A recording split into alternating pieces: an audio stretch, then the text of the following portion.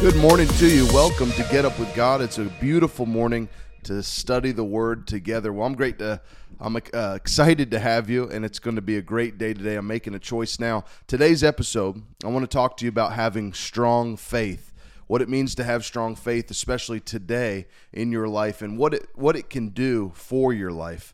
But I want to talk to you about the importance of it, what God sees in it, and what it means to God when you have your faith in Him. Open with me in your Bible. And open to a notepad as well. Grab a cup of coffee, and let's get into the Word this morning, discussing our faith and how we can have strong faith, especially in tough times like we have right now. You know, there's a lot going on in the world. There's a lot of things moving, a lot of moving parts. But there's one thing we cannot forget, that God is pleased by our faith. We understand that in the book of Hebrews, the 11th chapter, that above all things, God is pleased by your and my faith.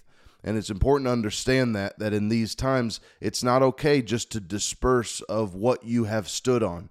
It's not okay just to get rid of the foundation that we've lived on. And it's important to remember who God is and what His ability is as well. Not that He just exists and that He is. Remember what Jesus said? He said even the devils believe. They believe these things. But we believe and we expect on what we believe that God is true to what He says He will do. It's not just about believing that He exists. It's believing that He will do what He said He will do. So we're going to go through this morning. This will be powerful. Open your Bible with me. We're going to pray here, and then we'll get right into these 6 points that I've got for you this morning about having strong faith. Lord, we thank you for this morning. We ask that you help us, lead us, and guide us. We lift you up and glorify you.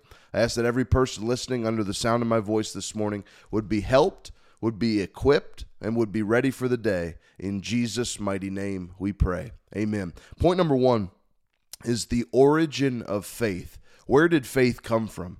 Where do we see it that it comes to pass in our life? One of the most important things that God sees in the necessity from us is our trust in Him. I want to turn with you into the book of Proverbs chapter 3. The book of Proverbs chapter 3. And we're going to start there.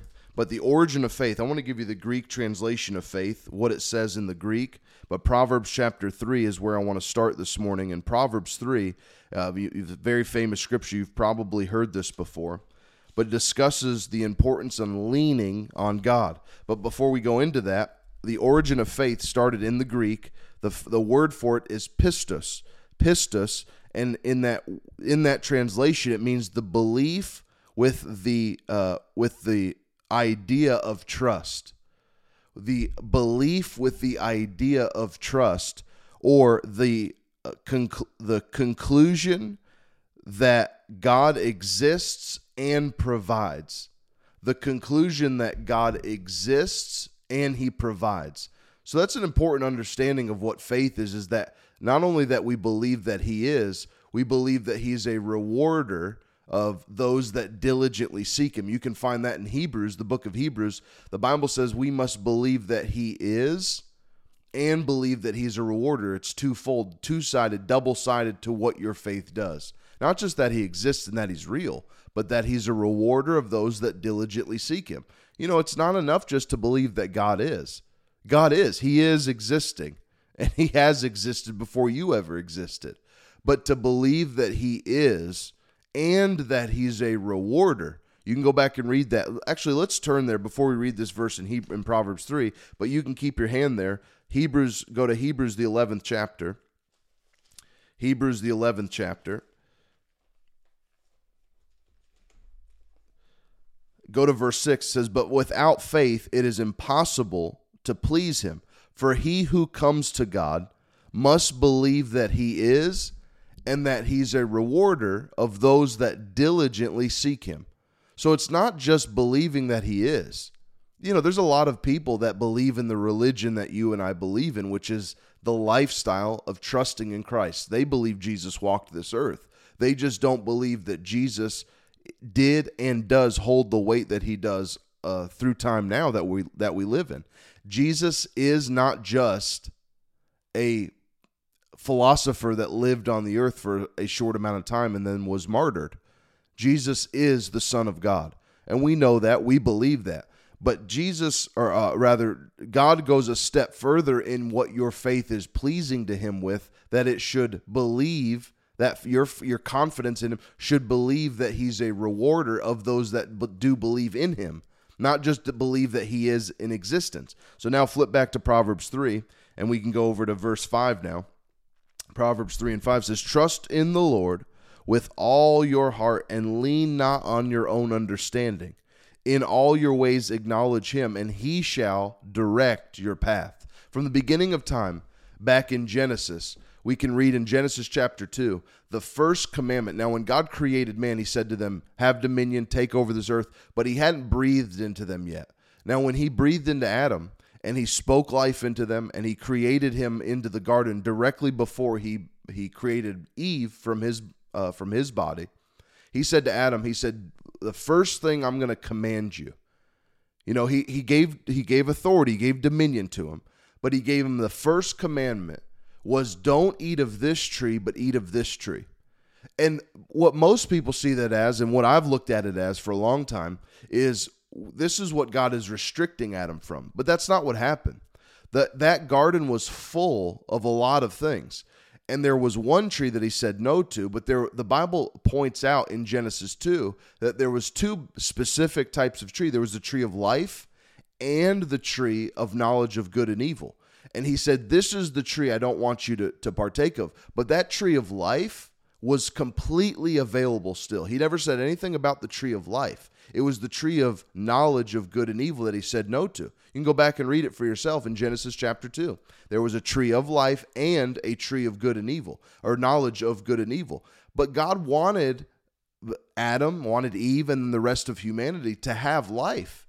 He wants you to have life and in abundance. He wants you to have plenty of life. Go to John chapter 10. John chapter 10 quickly. John chapter 10. He said, Jesus is speaking here. And he's speaking to his disciples. And he says here,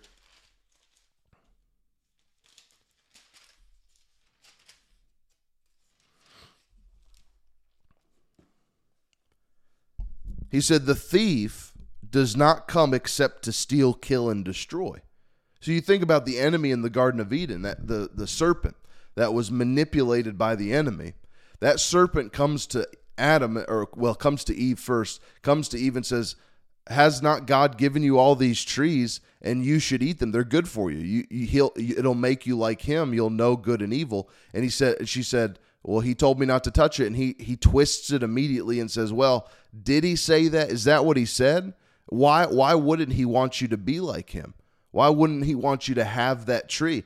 And he says, the thief doesn't come but to steal, kill, and destroy. But the enemy, the thief, made it seem like God was the one that wanted to keep this thing from them. But that's not the case. God doesn't want to keep anything from you. God doesn't want to hold anything back from you. But the thief makes it seem like this is what God's intention is by withholding something from you. It's not the case at all. God wants you to have everything. In fact, the tree of life, what else do you need besides life? He's come to give you life, not just the understanding of life, but he's come to give. That's why a lot of these people, you see this in 1st and 2nd Timothy, where Paul is talking to Timothy, that these people will, during these end times, they're going to depart from faith because they've got stuck in this rut of trying to understand and trying to philosophize life. My understanding. I want to deconstruct my faith. I want to get an understanding of who I am and what I am and who. You lost yourself when you became Christ's. The Bible says you laid up your life. You died with Christ. So you're a new person now. And so this whole idea that I need to have the understanding, and no, you need to trust in the Lord with all your heart first. Put your confidence in him. Sometimes there's things you do that you don't understand why you do it or why you need to do it, but your trust in God is leading you that direction because it's the right thing for you to do. And it sometimes pulls you out of a place where you think it's the best thing for, or in your mind, it pulls you out of a place where you think this may not be the best thing for me, but I'm trusting in God. I believe this is the right direction. I'm putting my trust in God in his ways. And sometimes my understanding isn't always there. Why do we always have to understand something? In terms of of trusting God. And so the enemy, the thief, comes to twist and steal and destroy what God has provided to his people, and not the other way around. And Jesus said, I have come, speaking of himself, that they may have life and that they may have it more abundantly. So not just living in life and being here, but having life in abundance, having plenty of life to it. It's not just enough to exist. Like I said, it's not just enough to believe God exists. There has to be some reward, some connection in it. Not my opinion. This is what God said. He said, for you to be pleasing to me, it takes faith.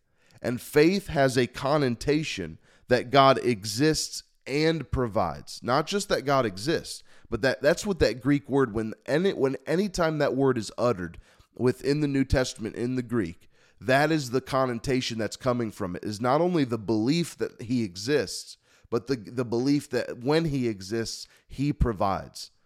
So that's not some philosophy that's being doused in what we believe because of doctrine or religion that we've ingrained in our Christianity.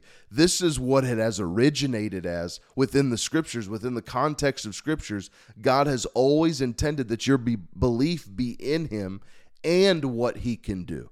But it starts with it being in him.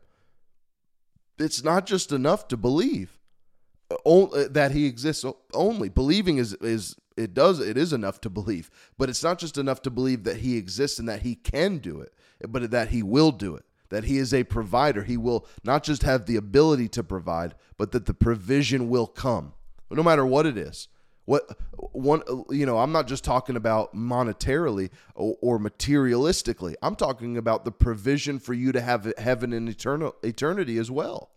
You have faith in God that he has the ability to save your soul, save your life from the tribulation that this world will hold, save your life from the tribulation in the pit of hell. That's provision. God's providing for you eternity.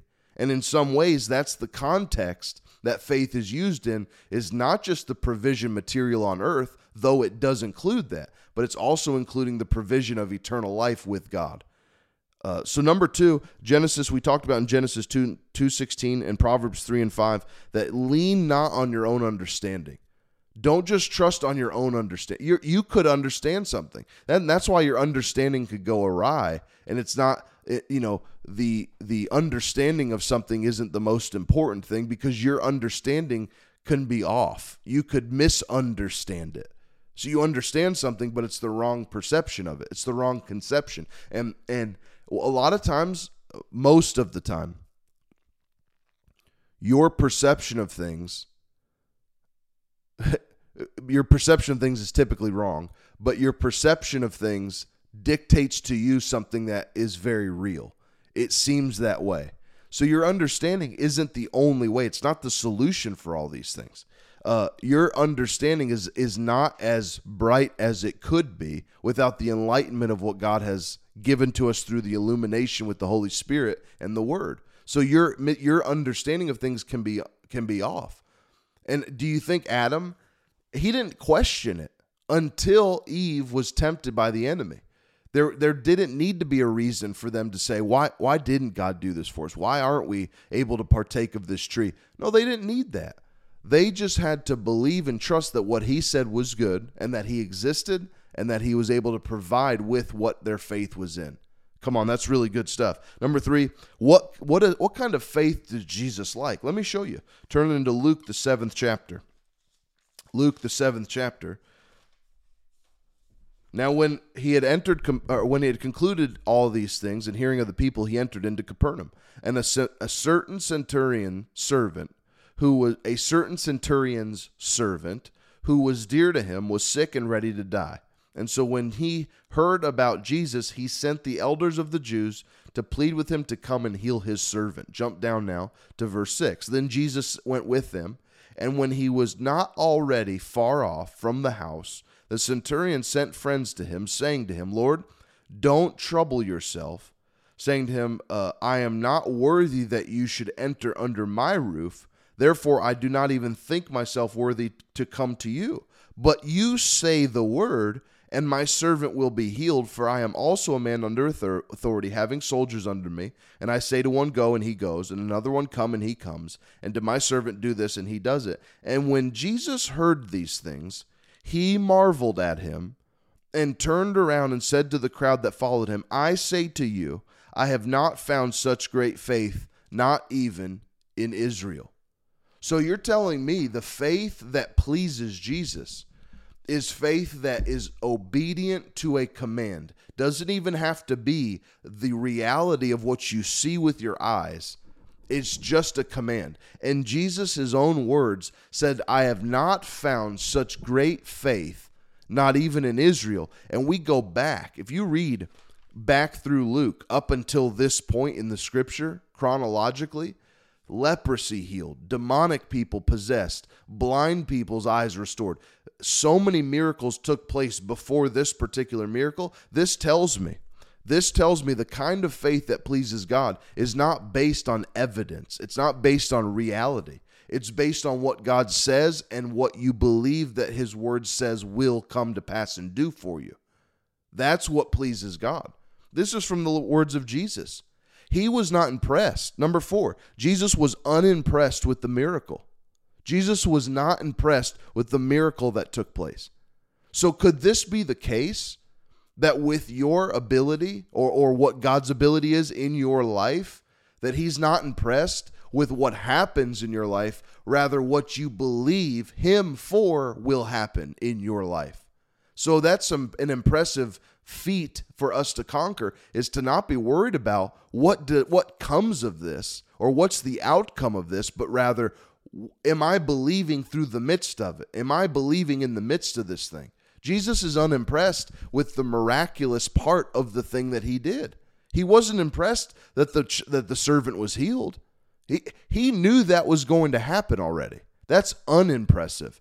What Jesus was impressed with was the fact that this man, without any evidence, without any physical contact, without any proof, said, you say the word, and I know that my servant will be healed. That's it. That's all I need from you, God. That's all I need is just a word that says it will happen, and my confidence is there. This is what God loves. This is the faith that Jesus loves. He said he hadn't found faith greater than that in all of Israel. Jesus is not in faith for a miracle. Jesus is the miracle worker. He's the one that provides the miracle, but he wants to see your faith through the midst of no miracle. So the faith is present when there's no miracle. The faith exists when the miracle's not there. That's when Jesus is impressed. Not after the fact, when you're healthy, when you're living the life that you're supposed to live, when you have the money that you're supposed to have, when you get all your stuff right in your life. That's not when Jesus is impressed. He's impressed when you're not in the midst of those things, but yet you believe that his word says these things will come to pass, so I trust that these things will happen. I trust that that Jesus said this, and this, and I believe that he's going to do this, and this. That's where God's impressed. That's where Jesus is impressed. So you're whining, you're complaining. You can write this down as point number 5. Your whining, your complaining doesn't move God for miracles to happen. You're crying out to him. He hears you. He's close. The Bible says he's close to the brokenhearted. That he moves close to those that are brokenhearted. But that's not moving him to miracles. Though he's sympathetic, he loves you as a child. It doesn't move him to perform on your behalf based on what the word says. This man moved Jesus by his faith in what Jesus could do. It wasn't the crying out. It wasn't the burdensome thing. I know things get emotional. I'm just telling you, it doesn't move God to action. It gets him close to you. He'll comfort the brokenhearted. He'll love you. He'll take care of you and make sure that you're not alone, because you'll never be alone. He loves you indefinitely, without any doubt. He takes care of you and he loves you. He wants you to be blessed. Doesn't want you to be discouraged, but he's not going to move to performance until you have faith that he can and will do it for you. That's the difference of it. And a lot of times when you're in an emotional state like that, you're not in confidence like that. So we see now, real quickly, in Luke 18, we turn now to Luke 18. Jesus had a major concern with what would happen during these end times and what's happening in our society today. He said in Luke 18, and we'll start in verse 6, "Then the Lord said, hear what the unjust judge said, and shall God not avenge his own elect, who cry out day and night to him, though he bears long with them? I tell you that he will avenge them speedily. Nevertheless, when the Son of Man comes, will he really find faith on the earth?" When the Son of Man comes, will he really find faith? Now, it's debated whether that's the second coming or that's the rapture return. Here's the point. The faith that we possess in the ability of God, that we possess to believe in God's ability and to reward that faith, Jesus finds a lack of it. And then we see that, for lack of time, you can turn there yourself, but in 1 Timothy chapter, or 2 Timothy chapter 4, or I believe it's 1 Timothy chapter 4, we see where he says some will depart from this faith. Some will leave this faith. So what is he saying? Let's just turn there real quick. 1 Timothy chapter 4. He says that some will depart from the faith in this time, giving heed to seducing spirits. 1 Timothy chapter 4. Now the Spirit expressly says that in latter times some will depart from the faith, giving heed to deceiving spirits and doctrines of demons. So some will depart from the belief or the idea of trust or conviction that God exists and provides. Some will depart from this. Well, depart from the faith in what? Faith that God, not only God exists, but that God's a rewarder. They'll depart from that faith. God's a rewarder of those that diligently seek him. Depart from the fact that God exists and provides. Why would they depart from that? Why would you leave that to the side? But this is what's happening. If you go, you don't have to turn there, but in one chapter or one book over, 2 Timothy chapter 3, he said that some people, now in this time, the last days, perilous times will come, 3 and 1. Men will be lovers of themselves, jump down to verse 5, and they'll have a form of godliness, but they deny its power. Having a form of godliness, in other words, having an idea of religion, having a form of religious doctrine, but denying the power from where it comes from. This is the faith that people depart from, is the conviction that God exists and that he provides. He's still a provider. In the midst of everything going on in your life, in the midst of everything going on in the Middle East, in Israel, in Gaza, in Iran, in Saudi Arabia, in every place on this planet, in America, in Europe, wherever you can put your foot, where there is people with faith, there will still be conviction that God exists and provides, and God still provides in the midst of everything that's going on. He will not leave you forsaken. He won't leave you broken here. I don't care what happens. We have a promise, and if you stop believing that promise, God stops being pleased with you, that we are not here for the tribulation. We're not there yet. These are all signs. These are all birthing pains that are going on. The time has not yet come until we get caught up in the sky with him and he returns for us. That's the time that the world will get to a worse place. You don't want to be here for that time. But until that time, God's still providing. Until that time, God's still loving. God's still caring. Now he'll always be a loving God. But my point is to you directly, specifically, I'm saying God's care for you is still there. God's provision is for you is still there. And we just have to continue in this faith and stay convicted at the promise that he has for us and that he will perform the promise that he said he would. Hope this blessed you today. I love you. Have a great day today. I'll see you on the next broadcast live. Talk to you soon. Bye-bye.